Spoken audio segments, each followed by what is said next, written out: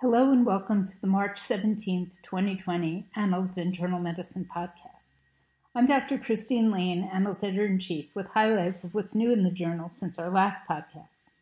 I'll start with several of our most recent articles on the novel coronavirus that is currently wreaking havoc across the globe. Since SARS-CoV-2 was identified in China in December 2019, the world is wrestling with how to control this novel coronavirus with limited data about its epidemiology, including the incubation period, which has important implications for surveillance and control activities. The authors of an article published online on March 10th estimate the length of the incubation period and describe its public health implications. To arrive at these estimates, the researchers culled news reports and press releases from 38 provinces, regions, and countries outside of Hubei Province, China, to gather data on publicly reported COVID-19 cases between January 4th and 24th, 2020. They identified 101 confirmed cases with identifiable exposure windows and known dates of symptom onset to estimate the incubation period. Their estimates are that the median incubation period is 5.2 days, with a 95% confidence interval of 4.4 to 6 days, and 97.5% of those who develop symptoms will do so within 10.5 days of infection. These estimates imply that under conservative assumptions, 64 out of every 10,000 cases will develop symptoms after 14 days of active monitoring or quarantine. These findings support current proposals for the length of quarantine or active monitoring of those potentially exposed to SARS-CoV-2, though in some cases longer monitoring periods might be justified. Of course, estimates will need to be updated as additional data become available. Another article published online first estimates that Iran may have significantly more cases of COVID-19 than the 43 that have been publicly reported. At the time of publication, 28 countries had confirmed cases of COVID-19 since the epidemic began in late 2019. Between February 19th and 23rd, 2020, Iran reported its first 43 cases, with 8 deaths and 3 cases originating from Iran were identified in other countries. According to experts, this is concerning because a large epidemic in Iran could further fuel global dissemination of COVID-19. Researchers from the University of Toronto used data from the International Air Transport Association to quantify a more accurate COVID-19 outbreak size in Iran and anticipate where infections originating in Iran may spread next. They assessed flights between Iran and other countries using direct and total traveler volumes and final destination cities of travelers originating in Iran during the month of February. As of February 23rd, COVID-19 cases that originated in Iran had spread to Canada, Lebanon, and the United Arab Emirates. Given the low volume of air travel between Iran and these countries, the researchers estimated that 18,300 COVID-19 cases would have had to occur in Iran, assuming an outbreak duration of 1.5 months in the country. The authors note that the lack of identified COVID-19 cases in countries with far closer travel ties to Iran, such as Iraq, Syria, and Azerbaijan, suggests that cases in these countries are being missed, rather than being truly absent. They warn that public health initiatives in this region are urgently needed. The next coronavirus article is a commentary that argues that the best way to protect our hospitals against COVID-19 is to bolster our approach to routine respiratory viruses such as influenza, respiratory syncytial virus, parainfluenza, adenovirus, human metapneumovirus, and conventional coronaviruses.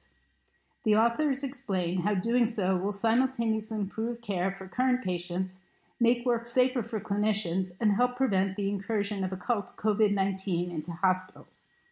Respiratory viruses infect literally millions each year and cause tens of thousands of deaths in the United States alone.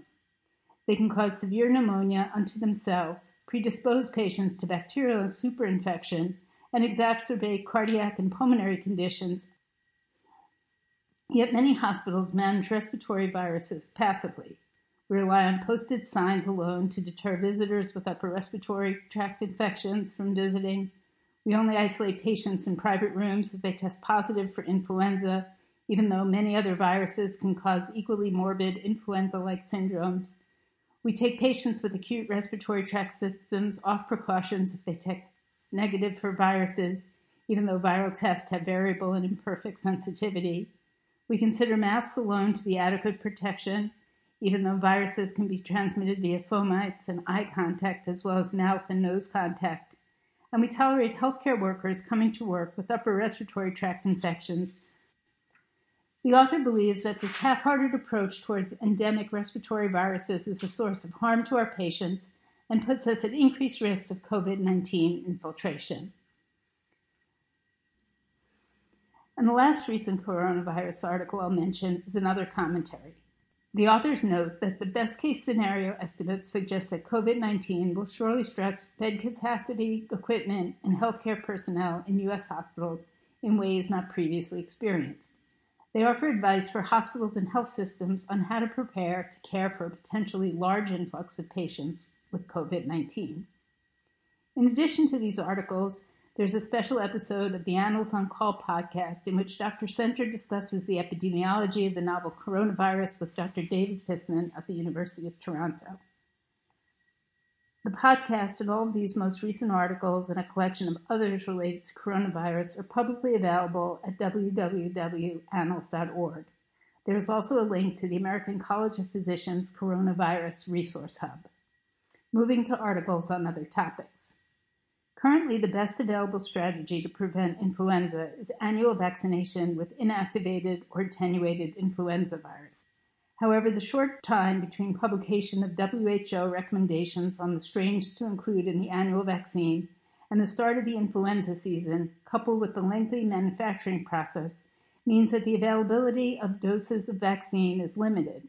In addition, the effectiveness of the vaccine is imperfect since influenza strains may mutate. Flu-V is a synthetic vaccine allowing all year-round manufacturing and designed to provide cross-protection against both influenza A and B for broad patient populations.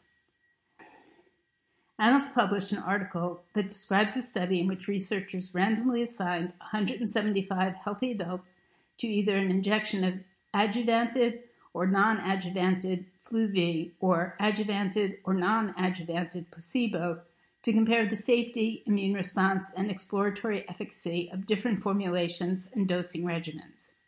They found that a single dose of adjuvanted Flu-V elicited a greater immune response compared to placebo. Adverse events were mostly mild to moderate injection site reactions. The authors conclude that a phase 3 trial is warranted to explore efficacy of this vaccine in preventing influenza and related complications.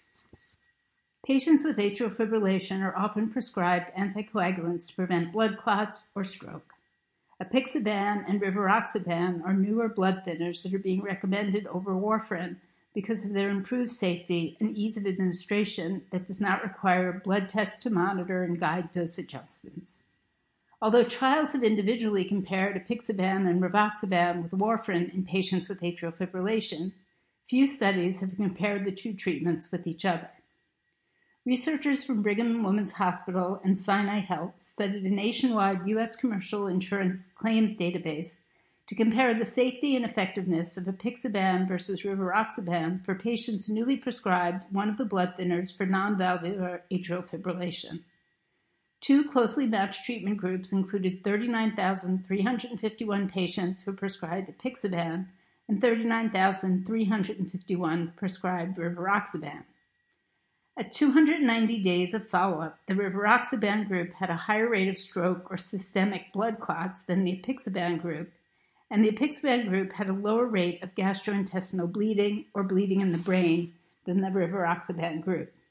According to the authors, the results should help inform decision-making when discussing treatment options with patients who have atrial fibrillation.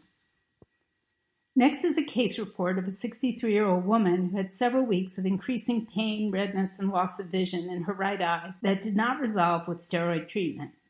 The patient had a history of Hashimoto thyroiditis and Meniere's disease and had been taking an oral statin for hypercholesterolemia, but started alirocumab treatment about 6 weeks before the eye symptoms began. Suspecting a rare reaction to the alirocumab, the clinicians discontinued the medication and treated the patient's scleritis with uveal infusion with prednisone.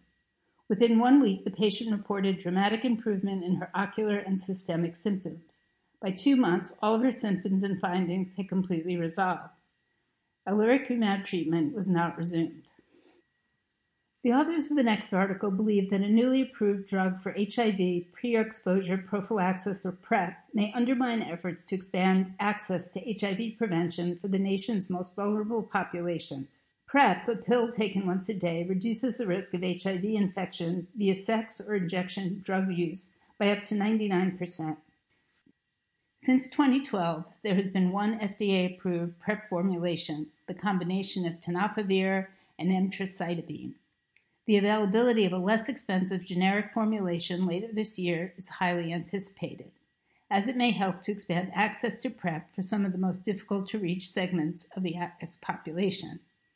Enthusiasm is tempered, however, by the introduction of a pricey new branded formulation, emtricitabine tenofovir alafenamide, which was recently approved for PrEP in men who have sex with men. Determining the cost-effectiveness of the new versus the generic drug is important for clinical decision-making and policymakers. Researchers reviewed published research and data obtained from recently completed clinical trials to evaluate the cost-effectiveness of the two agents for PrEP and to identify the highest possible premium that the newly approved drug could reasonably command, even under the very best of circumstances, over the older, soon-to-be generic drug. The authors intentionally overstated the adverse clinical and economic consequences of the generic drug, inflating rates of bone and kidney disease incidence, assuming that all fractures would require surgical repair and that all cases of kidney disease would require dialysis and be irreversible. They found that, even when they positioned the new drug on the most favorable light possible, there was no plausible scenario under which it would be cost-effective compared to generic. On March 17th, we published a systematic review and meta-analysis that concluded that the use of dual therapy with direct oral anticoagulant plus P2Y12 inhibitor was associated with reduced risk for major bleeding compared to triple therapy with a vitamin K antagonist plus aspirin and P2Y12 inhibitor for patients with non-valvular atrial fibrillation after percutaneous coronary intervention. Patients with ischemic heart disease and atrial fibrillation undergoing percutaneous coronary intervention create a clinical conundrum. It is not clear which antithrombotic regimen is most appropriate for preventing major adverse cardiovascular events in such patients. Evidence has favored the direct oral anticoagulants over vitamin K antagonists when antiplatelet therapy is also needed following percutaneous coronary intervention. Recent trials have studied an alternative approach, dual therapy consisting of dual oral anticoagulant and a P2Y12 inhibitor versus triple therapy consisting of vitamin K antagonist and dual antiplatelet therapy. Theoretically, the cardiovascular benefits gained by using triple therapy could be offset by a higher risk for bleeding, whereas withdrawal of aspirin might lead to higher rates of stent thrombosis and ischemic events with dual therapy. This systematic review provides evidence that can assist decision-making when physicians encounter patients who present with this conundrum. Currently, only one cannabidiol-derived drug has received approval from the U.S. Food and Drug Administration, and that drug is approved to treat a rare form of epilepsy. Regardless, companies continue to market and sell cannabidiol-derived products, claiming that they prevent, cure, or treat various conditions. Given the growing number of companies invested in cannabidiol commercial success, along with previous evidence demonstrating associations between authors' conflicts of interest and pro-industry conclusions, it is necessary to evaluate what research is being done on cannabidiol-derived products and the industry's potential role in disseminating evidence to patients and physicians through the published literature. Researchers identified 417 articles published between 2014 and 2019 that discuss the characteristics, use, or therapeutic effect of a cannabidiol-derived therapy. Of these, 99 were human studies and 318 were animal studies, basic science studies, non-systematic reviews, editorials, or commentaries.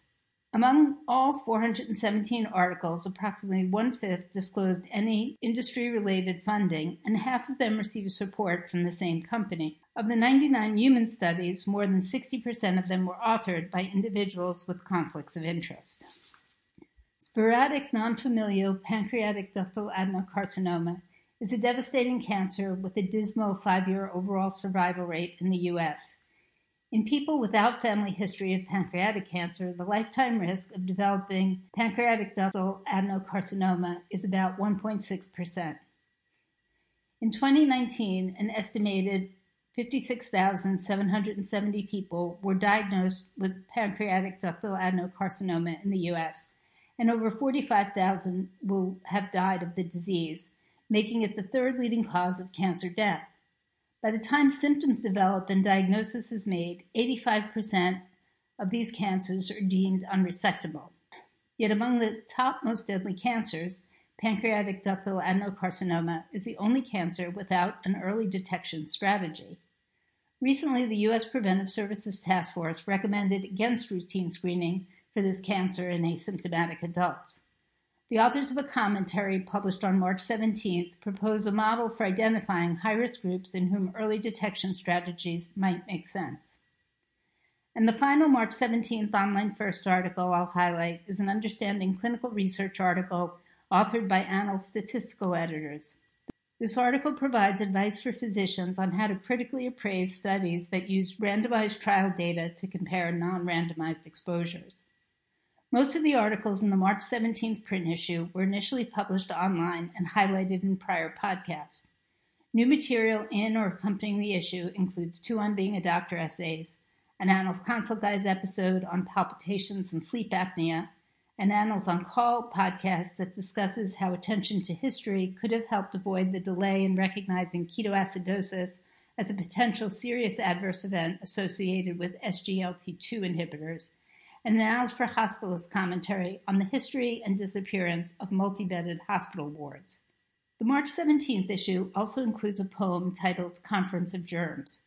This poem is worth reading at this time when we all confront a worldwide outbreak of a novel viral illness. That brings me to the end of this podcast. Please go to annals.org and read some of the articles I've highlighted. A reminder that all of Annals coronavirus content and the American College of Physicians Coronavirus Resource Hub are publicly available to all.